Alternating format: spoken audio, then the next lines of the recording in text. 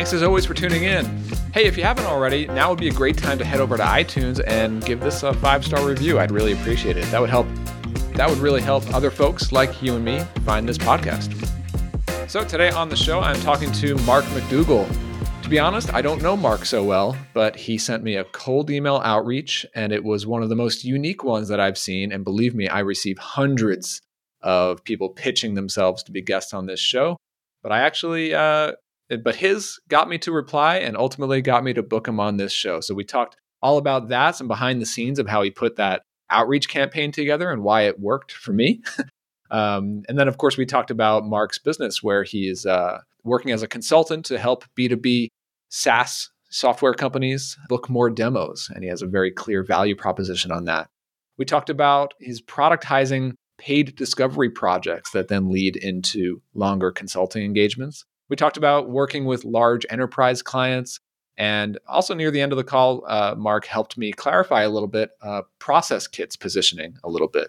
And that's my B2B SaaS software company. So this was a really good conversation. I enjoyed it. Marc has a lot of really insightful notes on doing consulting, especially productized consulting, really well. But first, here is the latest YouTube video where I'm answering a listener's question. Enjoy. What motivates you to do the work that you do? I think we're going to go deep today. Let's get to this question. Hi there, Brian Castle here, answering another reader's question today. This is a good one. Ivan asked me, why do you do the work that you do? What motivates you? I think he was asking me, and I'll give you my answer here in a minute. But first, I just want to give kind of 2 tips related to this. The first tip is that it's a really great question to ask. I think everyone, if you're running your own business, if you're trying to do your own thing, year to year, it's really important that you ask the question, what is motivating you, and how do you stay motivated? I think it's really important to sort of like check in with yourself on that question at least once or twice a year. So maybe you can do that with other friends and advisors or a community that you're in. You could, like a mastermind group. That's a really good way to sort of talk about that.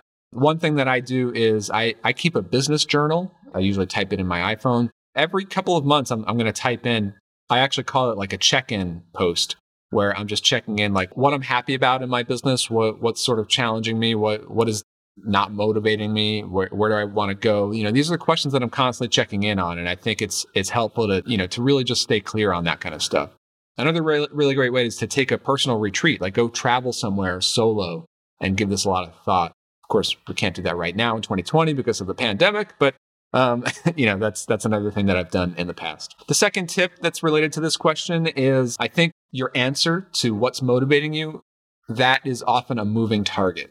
I don't think that it will stay the same throughout your entire career. It certainly has not for me. It usually changes in response to your most recent experience. So I'm usually thinking about where I just came from and trying to solve for improving my work so that I'm not doing the things that demotivated me in my previous experiences. So as you go on from job to freelancing to product business to product business to product business, every one of those things is going to have things that you really liked and things that you found frustrating or demotivating. And so as you move on to the next thing, at least in my experience, it's always been, how can I solve for the thing that was demotivating to make the next thing even more enjoyable? Of course, then you're going to uncover new things that become frustrating, and then you want to solve for those in the next thing. So that's why this is a moving target. So for me, what's actually motivating me, I'm recording this, of course, here in June of 2020. So we're right in the middle of this year, and this is my answer to that question today. And like I said, there's a good chance this could change a year from now or 5 years from now. I would expect that it would. But right now, I think it kind of boils down to a combination of 3 things that keep me motivated and keep me focused. One is that I'm really, really motivated by the idea of making sure that the work that I'm doing every day is the type of work that I truly enjoy, that I get excited about. And for me, that's a lot of creative work and a lot of building work. I'm usually creating things to build things. So I'm creating websites, I'm creating software, I'm creating processes for my team, I'm creating videos, I'm creating content and podcasts. I just love the process of creating. And I know that I'm focused on doing work that motivates me when I naturally want to work more hours. Sometimes it's not super healthy to work a ton of hours, but if I just want to, because I enjoy doing it. Like in many ways, I consider my work my hobbies. I have other hobbies too, but it's just work that I really love and I want to keep, and I really value that, over a lot of other things like monetary rewards and other things. Like if I'm not doing work that I truly enjoy, then I'm not going to enjoy doing this business. It's actually not worth it to me. And I mean, I'd be lying if the business side and the revenue and money and profit side don't matter to me as well. I mean, if I only cared about creating, I would probably be a painter or a musician. And I do music on the side as a hobby, but that's not a business to me. I'm much more motivated about building valuable, sustainable asset as businesses that I own. That to me is exciting. And I love the idea of creating things that can turn into businesses that make money, that solve real problems for customers and make their lives better, and that build really valuable situations for my team. So that's really motivating. The last thing for me is being able to live a flexible lifestyle. Now, actually, my family and I we're kind of homebodies. Of course, here in 2020, everybody is staying at home. But, we really love our home here. I love my home office here. This is like one of my favorite places to work. When we moved into this house, this was one of my key considerations was to have a nice, comfortable workspace. So I love working remotely, and I would love to keep it that way for the foreseeable future. But we also really love to travel. Not this year, but every other year we've had multiple travel excursions, and I love to be able to do that as well. So having the flexibility to work from anywhere, to work whenever and wherever, and to earn the level of income that enables that sort of lifestyle for me and my family, that's always really, really important. And at this age now, I do value my off work time. So family time, hours at night, weekends, doing things on the weekend and things like that, and taking trips. So when I was younger, I probably worked a lot more hours than I do now. So these are the things that I try to optimize my work and the type of business choices that I do to optimize for those things that motivate me. So it's a really good question. You should be asking yourself that question every couple of weeks, months, quarters, whatever it is. And yeah, just keep at it. You're gonna continue to optimize for that question. Got another question for me? Let me know. Hit me up in the comments. You can reply to any of my emails or hit me up on Twitter, and I will answer them here on YouTube. Thanks for watching. See ya. As always, you can head over to my YouTube channel to see those Q&As on video, and subscribe there to get all sorts of other stuff over on my YouTube channel. Thanks for tuning into that. And now here is my conversation with Marc McDougall. Enjoy.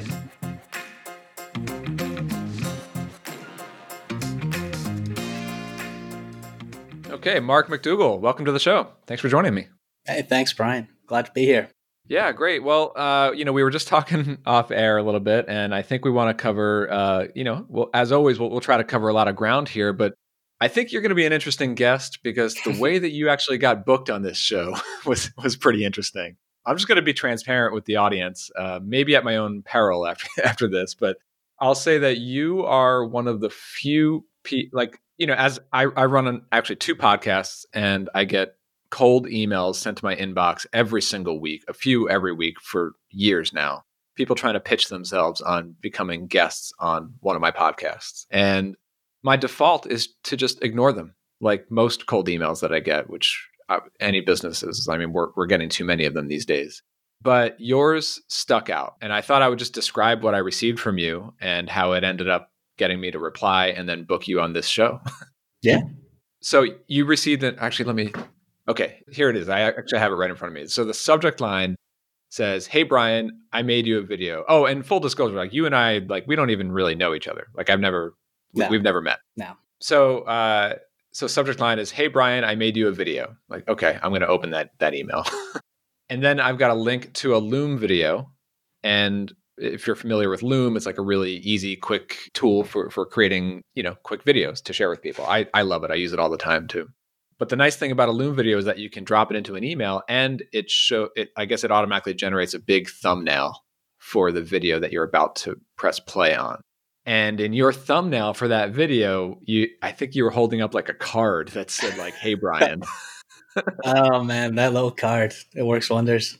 Yeah, right. So clearly it's like, this isn't a canned video that you're sending to, hundreds of people. This is just like, clearly you're making unique ones of these for every podcast. And then I clicked play and it was like a minute long message, and you were like it was very personalized about like, hey, productized podcast. Or I mean, you said like, hey, Brian, but you were talking about the productized podcast and some interesting ideas on why you might be a good fit, and seemed very down to earth. So I mean, just really well done overall on this whole outreach. And I'm just curious to hear behind the scenes.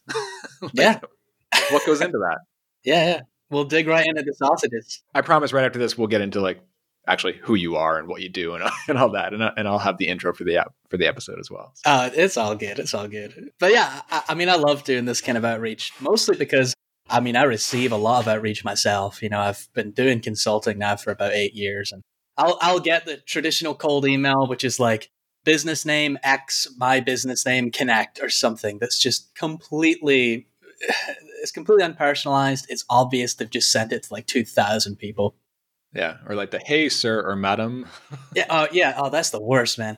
Hello, sir. Good sir. How are you today? It would be an honor to connect with you. Like, wow, man, I'm not a god. I'm just I'm another human. Like, let's call each other by our first names. So I get a lot of that stuff, and I feel the pain. You know, I feel what it's like to receive a really bad cold email. And sure, it's not a big deal. Like, I just archive it, but I feel like the person sending it probably wants something else out of it. So I kind of got in the head of the recipient of an email, and then I just said, all right, how can I send an email that I would absolutely open and I would absolutely read and potentially reply to? And that's kind of what sparked the whole idea of creating the video.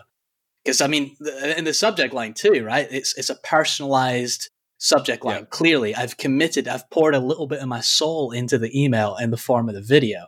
So, like, why wouldn't you open it, right? Another human's clearly trying to reach out to me, and they've put the time in to, like, build something personal and relevant to my audience. You know, they're talking all about me. Why wouldn't I reply to this? You know, and that's kind of the premise that I've got. And I get lots of positive feedback like this for people that are just kind of breathing a sigh of relief because they're so used to getting hundreds of these horrible cold emails every day, and then it's nice to have one that's like a little different, puts a smile. Yeah, totally.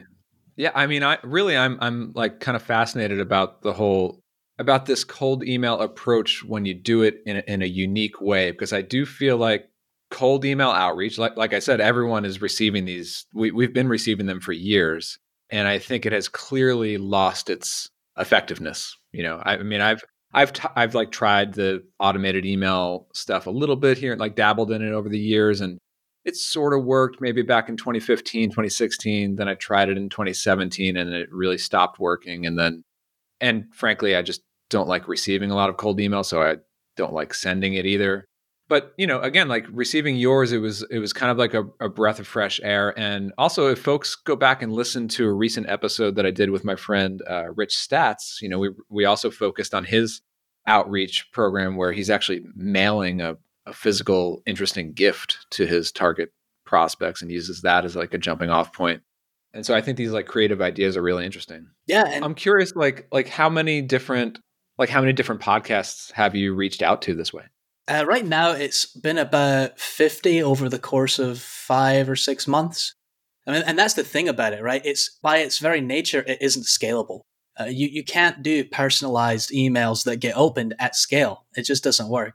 So I really had to think about what I was doing when I'm sending out these emails, right? If I was asking you for something else, like a consulting engagement or a strategic project, I wouldn't be able to record a video because strategic projects are funded strategically throughout the year, right? I can't just reach out to you and say, hey, do you want to do this? And you'll think, oh yeah, totally, let's do it. But you could have me on as a podcast guest next week. So it's something you can actually take action on. And I know who you are. You've kind of showcased your personality on the internet. So it's easy for me to tailor a highly personalized video for you that I can just send and hopefully get some open rates on. Yeah.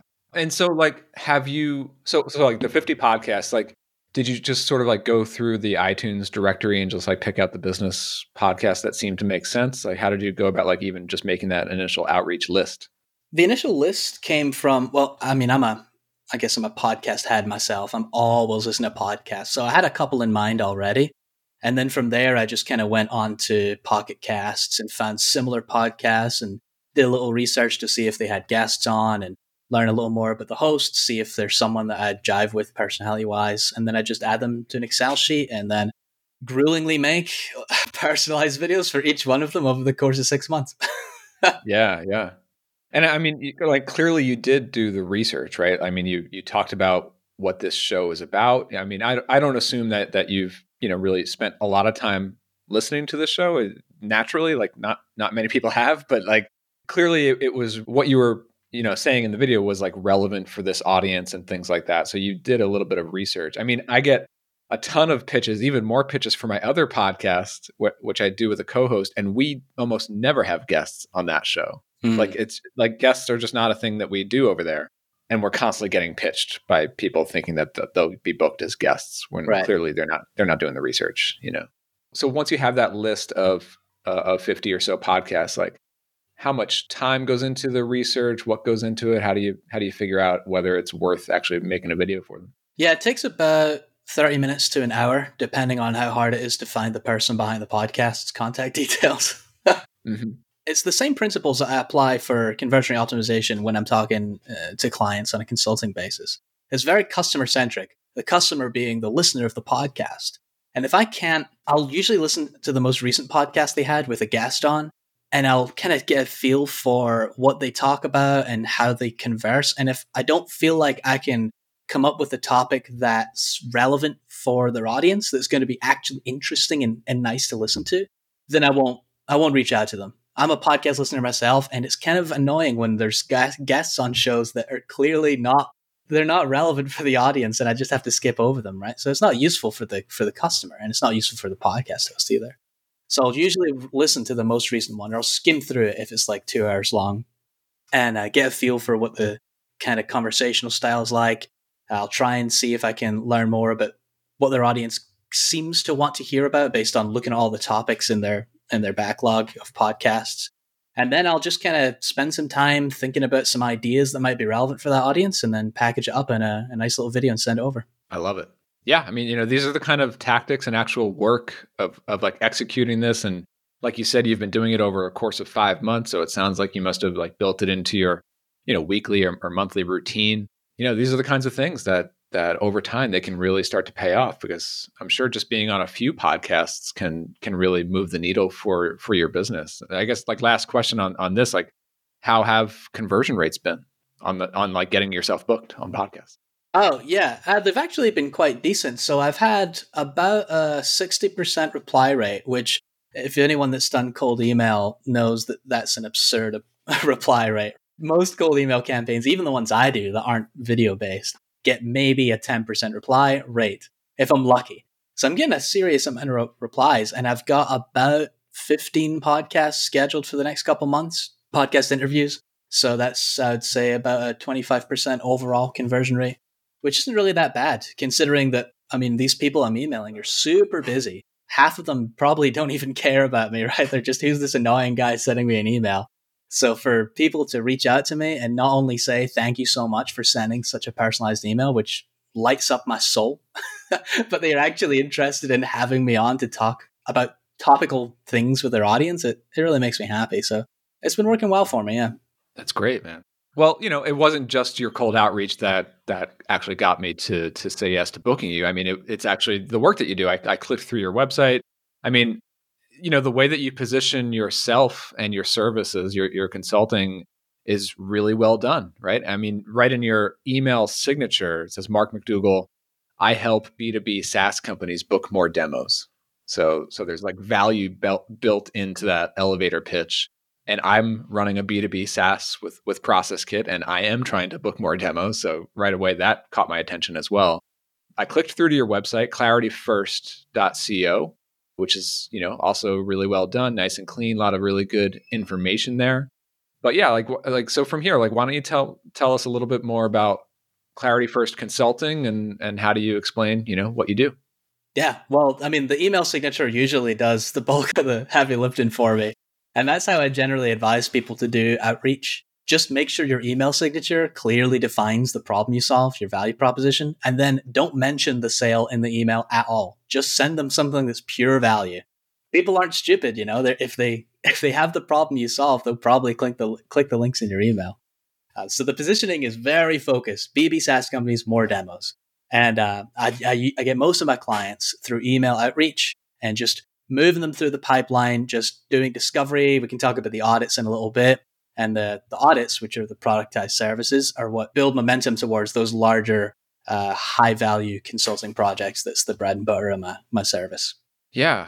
And I've seen that model work really well quite a bit, whether they're, consultants or even agencies doing this like a paid discovery project. Usually that's some form of an audit. So that in itself is a little bit more fixed priced and predictable. And then that could lead to maybe a more custom engagement after that. Yeah. So yeah, like can you explain that a little bit more? Like what is that like always your first go-to offer is like a paid audit or paid discovery, and then what's involved in that? If they're going to work with me, it is, yeah. But I start all my engagements with what I call a clarity call, just kind of really banging on that branding. And it's just like half an hour to an hour of me talking with someone to just learn what they actually want to achieve on a business level. I'll have people come to me that they're a startup. They just started a couple months ago and they want to put a site together. They've been doing things ad hoc for a while. And I'm like, why don't you just use Squarespace? Like, let's just do it on Squarespace, man. It'll take you a couple weeks to set this up max and cost you what, $30? So they don't always end up doing anything with me. Sometimes I'll even refer them to people I know that specialize in solving other problems that are more relevant for them. So especially large corporations, they'll come to me and say, hey, we're not seeing any conversions. And well, their site loads in like 12 seconds. So you don't really need a conversion audit yet. Why don't you talk to this performance specialist first and then come back in 6 months once things have been sped up a little bit? But they usually come into the clarity call, and then we'll just do a brief assessment, high level, like what are you actually trying to accomplish here? How can we move the needle? And then if it makes sense to do something else, I'll suggest one of the 5 different audits I have on my site, and then we'll start with those. And if they enjoy the value they get from that, we'll usually go through with an implementation project as well. Got it. The other thing that occurs to me as I've been clicking through your site here is that honestly, I'm really clear on who your ideal customers are and the problem that you solve. Like you're working with SaaS companies, you're helping them get more demos and market their product. I'm still unclear about what you do. Yeah. Are you a copywriter or are you a designer? Do you build websites? Do you just consult? Are you more of an engineer? Like maybe you're, a unicorn who does a mix of all those things. I am curious about that. Like, do you like what would you say is your like main skill by trade here? Yeah, that's a really good question, and perhaps a little bit of customer feedback for me. When I first started doing independent work, I was freelancing, and I just was a generalized web developer. That was what I did. I was a WordPress developer, and I learned very quickly that I was basically just another pair of hands, as I'm sure many of your guests realized over time. This is the story arc for them, and I just couldn't really command the kind of fees I needed to live a comfortable life and deliver quality results to people. So I just made it a little more focused on the problem. And that's how I'm now sort of positioned as like the problem solver. If you have a problem with converting demos, talk to me and we'll see where to go from there. So I love to do design. That's my bread and butter. If you are in need of a new website design that converts, that's the kind of clients I love working with. But sometimes it's a copy thing and sometimes it's a performance thing. And if that's the case, I'll just refer them to someone I know that's really, really good at that. Okay. Huh. Yeah. I mean, because I really do like the way that you focus on the problem first. I think there are way too many, especially web designers specifically, like web designers or web design agencies who their main headline on their homepage is like, we design pretty websites. Mm-hmm. Okay. We help you align with large strategic goals. Okay. Yeah, interesting. So, I mean, you mentioned that like after the clarity call, you have a number of different audits. Can you unpack that a little bit? So it's like depending on what kind of problem they have, you have a few different tools in your toolbox to go to? Yeah. So there's a couple reasons why people generally don't convert. I mean, it would take me probably 3 hours to go through all of them, but they generally fall into one of these 5 buckets. And it's messaging, where there's just some kind of friction. People don't understand the solution you're providing, or maybe they do understand it, but they have another related question that's unanswered. Like, how do you do that? It might be the customer journey where there's just a really confusing information architecture. The navigation's all messed up. It's not clear how I move through the sales funnel. It could be a sales funnel issue, right? It might be before they actually hit the site, your marketing is selling something completely different. And then they get on the SaaS site and they're like, wait, you're an email marketing company? What the heck is this? Right. It could be onboarding where after you've got that demo, they don't actually convert. Perhaps there's something about your product where there's a disconnect, or maybe it's very hard to learn how to use the SaaS. There's a lot of SaaS companies that have that enormous barrier to entry, huge knowledge gaps that are a big problem. And it could, of course, be page speed, which is just the lowest common denominator. That's something that I just generally tell people, hey, look, if it is page speed, go to this guy, handle this first, and then we'll talk again. So those are the 5 domains where there's usually enormous opportunities to improve conversions. But the one I love to focus on is the messaging/design side of things. Got it. And can you tell me more about how the paid audit actually works? Like, how is that structured? If you're willing to share like pricing options for that. I always give the audience the caveat here that we're talking here in the middle of 2020. People change their prices all the time. So, obviously nothing is set in stone here. But yeah, just can you tell me a little bit more about like what's involved there? Absolutely. And on the pricing front, I really need to get my prices on these audits because they are fixed. These are the productized consulting parts of my business. They range from $500 to $1,500 depending on the level of effort and, of course, the scope of the deliverables. But they'll basically start with a clarity call, and I'll take a look at their site. I'll talk to them, and I'll say, okay, it seems like there's some kind of onboarding issue here. Usually, there's an onboarding issue if like there's a lot of demo signups, a lot of trial signups, but very few activations. We'll talk this all through. Then we'll start with one. I do all my payments upfront for the services. And then once it's funded, I'll go ahead and do a kickoff interview with them, and then almost immediately start interviewing their customers and getting an insight into what they find valuable about the product, why they signed up, what competitors they looked at, their pain points, their pleasure points. I'm also going through the SaaS app. I'm signing up for it. I'm seeing what the onboarding looks like. I'm playing around with it. I'm digging through Hotjar. Just an enormous level of effort to figure out what's going on that's causing that conversion issue. And then I just bundle it all up in a nice PDF that's all automated and send it over to them. And then we talk next steps from there. Sometimes it's implementation, but a lot of times it's just overseeing the project, which I honestly prefer sometimes. Got it. So just for those listening who may not be up on all these different tools when it comes to SaaS, like you mentioned Hotjar, that's sort of a tool that lets you actually see real users' mouse clicks throughout the app to see where they're using it, where they're not using it, things like that, right? Yeah. Hotjar. Full Story is my favorite though, because it actually records their screen, which is a little creepy, but it's the closest you can get to standing behind someone when they're using your site, which is the ultimate customer discovery tool, albeit illegal. Right.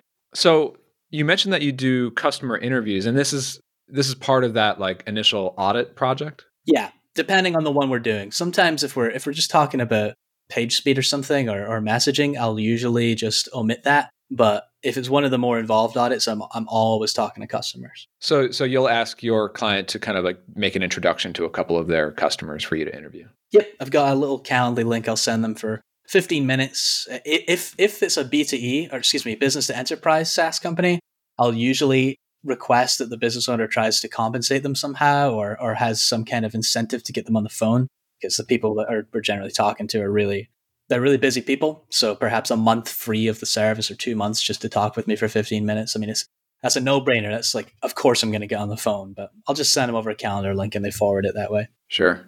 Got it. So you're doing these interviews, you're auditing the product, auditing the website, and then you kind of pull together your best recommendations into a report. And that's essentially the deliverable on that?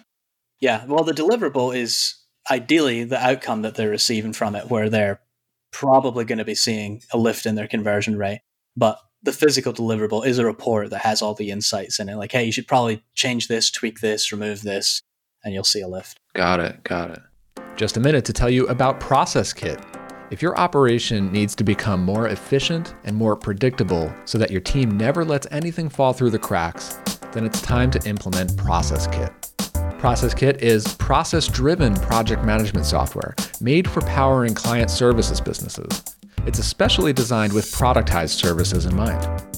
Create powerful SOPs with built-in if this then that automations, and then use those processes to power all of your repeatable projects.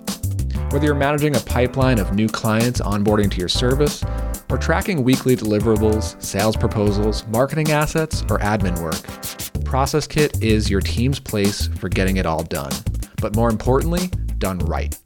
Use our powerful Zapier integration to hook Process Kit into all of your other systems. And if you'd like expert help with improving your processes and automations, ask about our Process Kit Implementer service. Request your free demo and trial at processkit.com. And then what do your services after that look like? I mean, so you've delivered the report, made these recommendations. There are some opportunities for them to improve their website or improve their onboarding or messaging.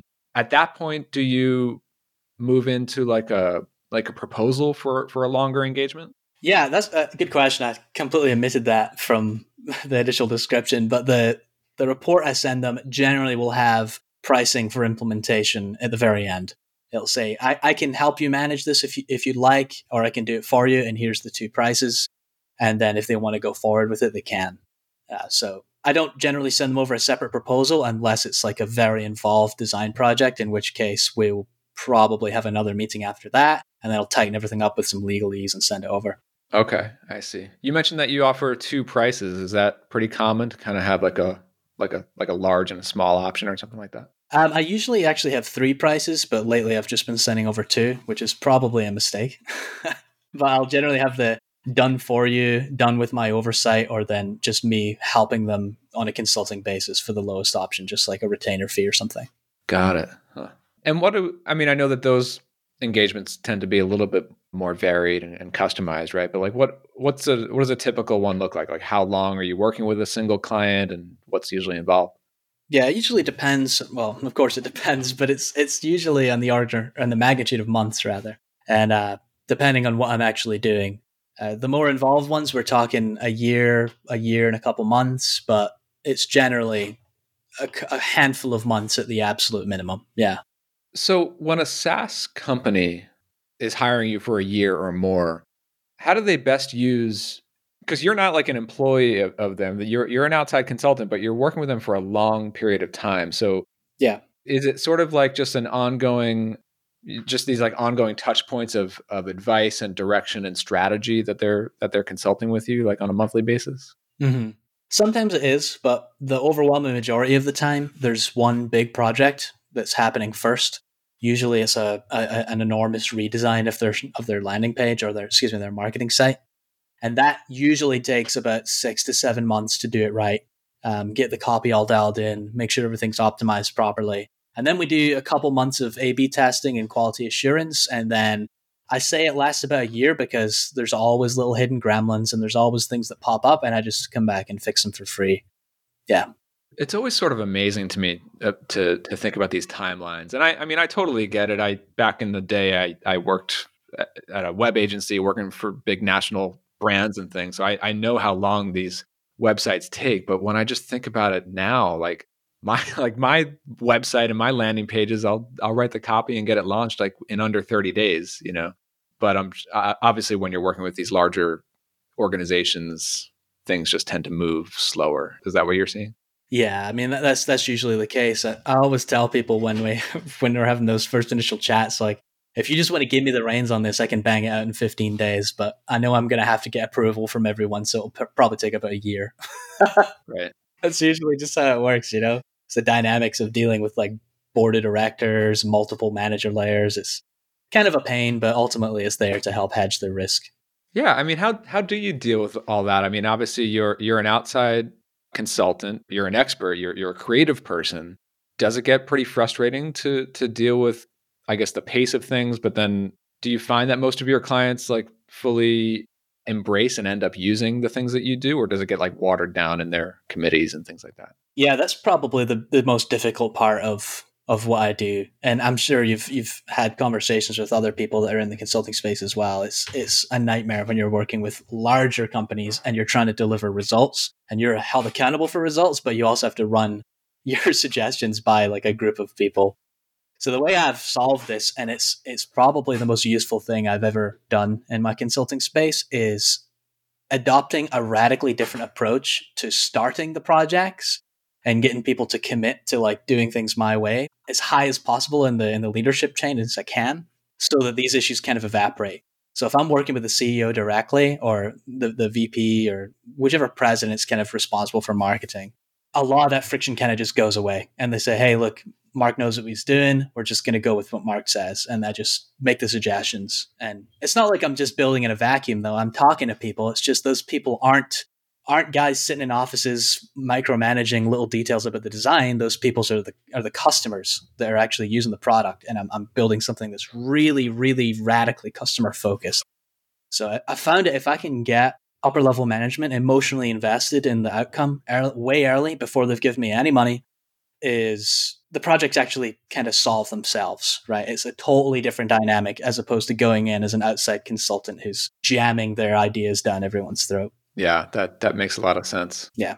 And you mentioned accountability. I'm also curious about, do most companies see hiring you as like a marketing play, or I guess like you said, like most of the time they're going through a redesign project or some sort of revamp of their onboarding or messaging. So are you involved in the tracking and reporting of the results after they've implemented the work that you do? Yeah, absolutely. I mean, I have to.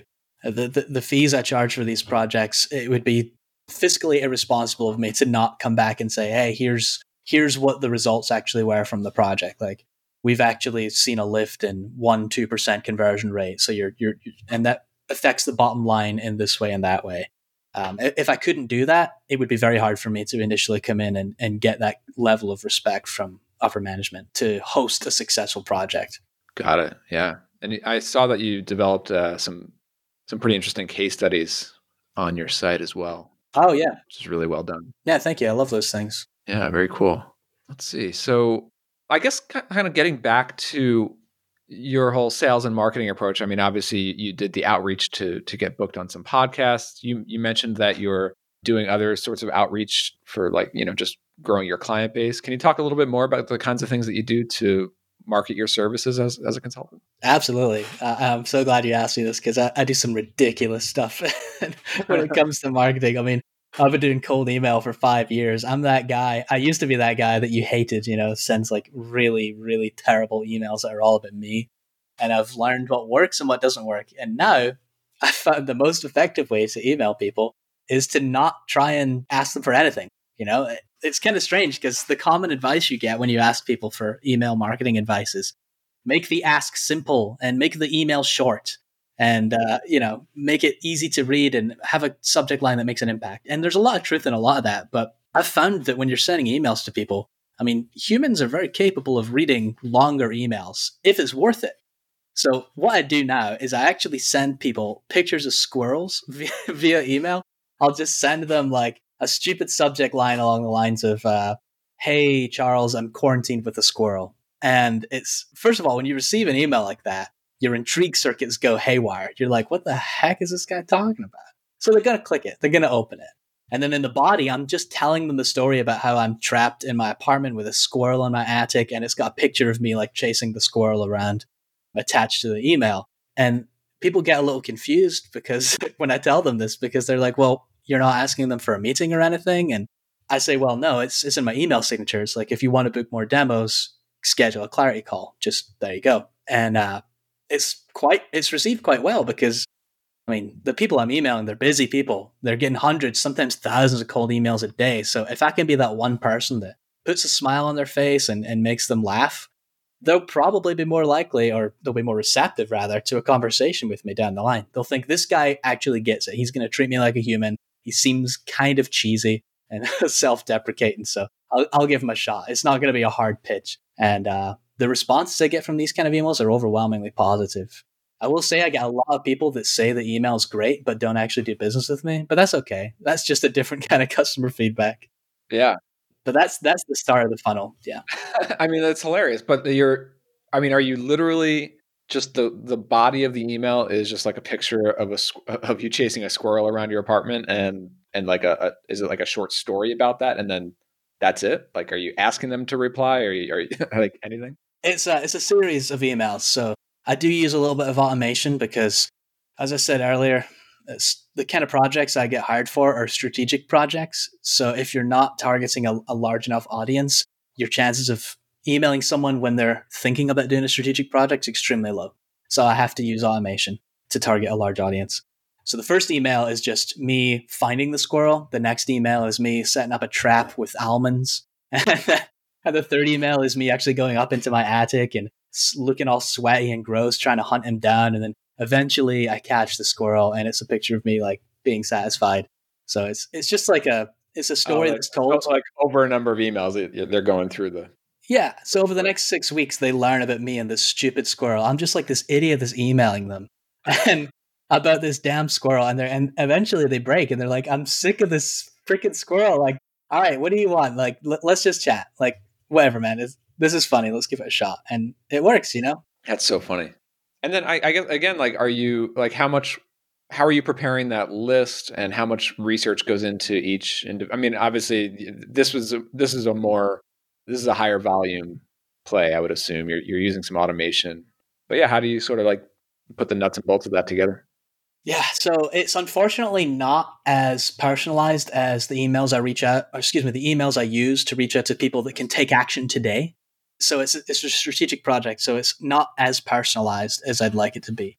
It's just an interesting story that I send to them over a period of weeks, usually around 8 weeks, to eventually get them to reply. But after I make the list through LinkedIn Sales Navigator, I'm in there every day and I find 50 new companies that seem like they could use my work. And I'll find 2 people from the company that seem like they would have the decision maker power to make some change. I'll add them to my CRM, and then I'll do a little bit of research about each of them, leave them a quick note. Nothing that takes longer than like 30 seconds though. Just something from their LinkedIn bio. Got it. And then they go into the CRM, and then every week I will pull 50 people from the CRM and start sending them emails. And if they're receptive, if they open all of them by, I think, week 5, then I make them a personalized video, which is a huge pain because I'm making like 30 videos a week now. But it's just me singing them a song to try and convince them to. I know it's ridiculous, but it's me singing them a song about their business. It's not a personalized song per company. It's one song with their business swapped in. And I'm just trying to, the whole premise of the email is like, my squirrel didn't work, so let me seduce you with my serenade. And that one gets a huge reply rate, as you'd expect. But I only do that for people that seem interested, people that have opened at least 5 or 6 of the emails, because otherwise it would be completely unscalable and I'd burn myself into the ground. Got it. Wow. And it works. It's quite good, man. And so this is just like something that's like in your routine. Like, are you doing this like every day, or like a day a week, or what? I normally will do it on Mondays and Fridays because those are kind of my low volume days. But since the coronavirus stuff happened, I'm just doing this every day now. A lot of my clients dropped off, as you'd expect, because they're not really interested in doing large strategic projects right now. They're more interested in saving their customers from churning. So I'm doing just prospecting out of the wazoo right now. And every day I'm in LinkedIn, I'm sharing stuff, I'm posting videos, prospecting. And then every week I have another batch of 50 people that are getting some highly personalized emails that go out, and I'm recording songs for people. It's kind of fun. Yeah. It really helps to pass the time. Yeah, actually, that's interesting. You mentioned that about the changing times right now with COVID. In the previous episode with Marcin Czarowski, who offers a SEO service, it was interesting how he adjusted the positioning of his site just a few weeks ago to shift away from, hey, we'll help you get more traffic and get more sales and customers, to I forgot exactly what it was, but it was like, secure your position or secure your customer base. It's like right now it's more about security and like maintaining your position and things like that, and keeping your current customers happy. It's interesting how adjusting with these times right now. That's smart, and that's what I tell people all the time. Like, if you're starting a new service now, or if you are considering repositioning, you want to target fear circuits as opposed to pleasure circuits. People aren't looking for more. They're not interested in a 10x return on revenue right now. They just want to do safe things to keep their customers. So that's really smart.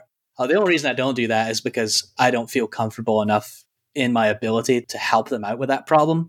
So I wouldn't be able to command the same level of fee. I wouldn't be able to talk as confidently as I normally do. So I just keep it as is, and we'll see how it goes. Maybe I'll desperately switch my positioning in 3 weeks. Who knows? Yeah, yeah, interesting. So you and I were talking a bit before the show, off air, and you started to ask me a few questions about Process Kit, which is the SaaS, the B2B SaaS that I'm working on that I would like to get some more demos on. So I thought we can kind of pick up that conversation, and why not do it on air? So I am curious to kind of pick your brain a little bit about any thoughts or tips on conversion rate optimization for my site or for anyone else's site as well. But I mean, can we turn it over to you to ask away? Yeah, absolutely, man. And I've got a couple resources on my site for anyone that's doing their own hustle and building their own productized services with landing pages. I've got a whole bunch of checklists and stuff you can download, and of course, it does sign you up to my juicy newsletter. But if anyone wants to just do an exercise on their own, there's a very structured set of documents, and I'll send this over if you want to put it in the show notes. Yeah, great. I was just curious to see how you're doing marketing for Process K. I've got a couple little B2B SaaS companies that I'm considering launching in the next couple months. And what always stops me is I don't know how to do marketing at scale that isn't for consulting. So I was hoping to pick your brain and see how that's how you've been doing it and how it's been going for you. Interesting. I mean, well, right now we're recording this here in June 2020, and I would say Process Kit is, I still consider it very early stage, very, very new. And by new, I mean, we've actually been adding customers for exactly a year now. And that's for a SaaS, I think, especially a self-funded bootstrapped SaaS company, that's still very early on. Started adding customers last year, and now I'm slowly growing the customer base this year. Mm-hmm. And so it's actually only now that I'm starting to really make the turn into what I think of as like real marketing. I haven't even really begun that, honestly. Up until now, it started with I don't know, I have an audience, but it's not huge. But I do have an audience of people in client services, a lot of people who are interested in productized services. I've been slowly growing that concept and audience base for several years now. So the initial beta users and the initial customers came from that, and then off of that, there've been some referrals, and now a little bit of like organic search traffic is starting to trickle in. It was featured on Product Hunt a few months ago, and Nice. things like that and I'm also very public, like working in public, and I've been doing that for most of the past year, where every new feature that I'm in the process of building and designing and shipping, I'm tweeting about it. I'm posting videos about how it was done. I'm sending newsletters about it. So that helps, give it some exposure. But, it's still not, like I said, I haven't done any what I think of as like real marketing yet. So I haven't done any sort of advertising. I've done a little bit of content, and actually in the next week or so, I'll be launching a fairly big like video course on Process Kit on like it's called Process Automation for Service Companies. So it's like some education / showing you how to use Process Kit. So some content plays like that, but it's nothing that's very repeatable or scalable, or nothing that's like a flywheel yet. Right. Right. I mean, I like that. I like having the organic discovery, the customer discovery. It seems like Process Kit must have evolved from you experiencing problems, doing productized consulting on your own, and seeing those similar problems in other people that were productizing their services. So it just kind of makes sense. Like I'd imagine you get to eat your own dog food in a way where you're just you're using Process Kit for your own services, and it just kind of naturally evolves. For sure. I mean, I've for the past almost 6 years now, I've been running my other company called Audience Ops. That's a productized blog content as a service, and we work with a lot of SaaS companies as well there. And it's team of 25 people working remotely. We've had very, very meticulously built processes and systems for that team to run. But it's been difficult when all the processes are stored in like Google Docs, and we're trying to keep track of all the articles and things in Trello, and things are very disjointed, and different situations for different clients, things fall through the cracks. And I wanted a way for processes, the problem that I see, the problem that I'm trying to solve, And I'm still actually struggling with how to communicate this in a very simple way. Mm. And that is, most project management tools do a poor job of being process driven. You can, like in say like an Asana or a Trello, like you could create a card or create a project, create some to-dos, some checklists, but you're doing all that custom. And maybe you can like duplicate a card or duplicate a project, template project or whatever, but it's not truly process driven. And then you've got other tools that are like process tools, or you can document your processes in Google Docs, but then those are over there in your docs and they're not really where your team is actually doing the work. And so I wanted to kind of bring those two things together so that your processes actually drive your projects for your team. When you're in client services and you have a lot of repeatable types of projects, your team should be following a pretty standard process.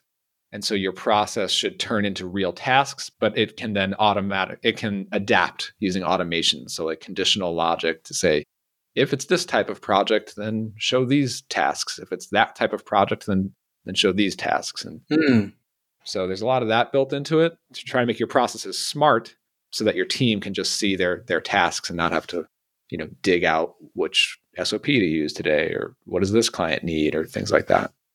So Right. Obviously that's way too many words to try to explain. In short, I try to say it's a process-driven project management, software made for client services. Yeah, I can see why that would be difficult because it seems like it is solving a very particular problem for a very particular person, but the problem that solves is really multifaceted. So it's hard to like pin down a catchy little phrase that encapsulates exactly what you do in an easily digestible way for your target audience. Yeah, like the thing that I've been thinking a lot about lately is like I'm trying to help you make your client services business more predictable. Trying to make it, just more predictable so that it could scale, so that it's easier to scale, so that you can scale with a calmer, steady pace rather than the typical agency, which is chaotic and every project is different and things are falling through the cracks and everybody's hair is on fire. This gives you order to your operations, and it's a tool to make that easier, hopefully. Yeah. It seems like you're helping to extinguish all those gremlins I was talking about earlier, where you just forget to do one little thing because they like for my example, or in my situation, it would be, oh, this guy wants a messaging audit, but this guy that comes in, he's actually more interested in copywriting. So what should I do in that situation? Should I just tweak the messaging audit, or should I refer them to someone else? Like all that stuff would be difficult if I brought someone else on, because all of that's stuck inside my head, and it's not. I guess it's like you're trying to take the decision making engine out of my head and put it into a system so that I can just like hand it off to someone almost.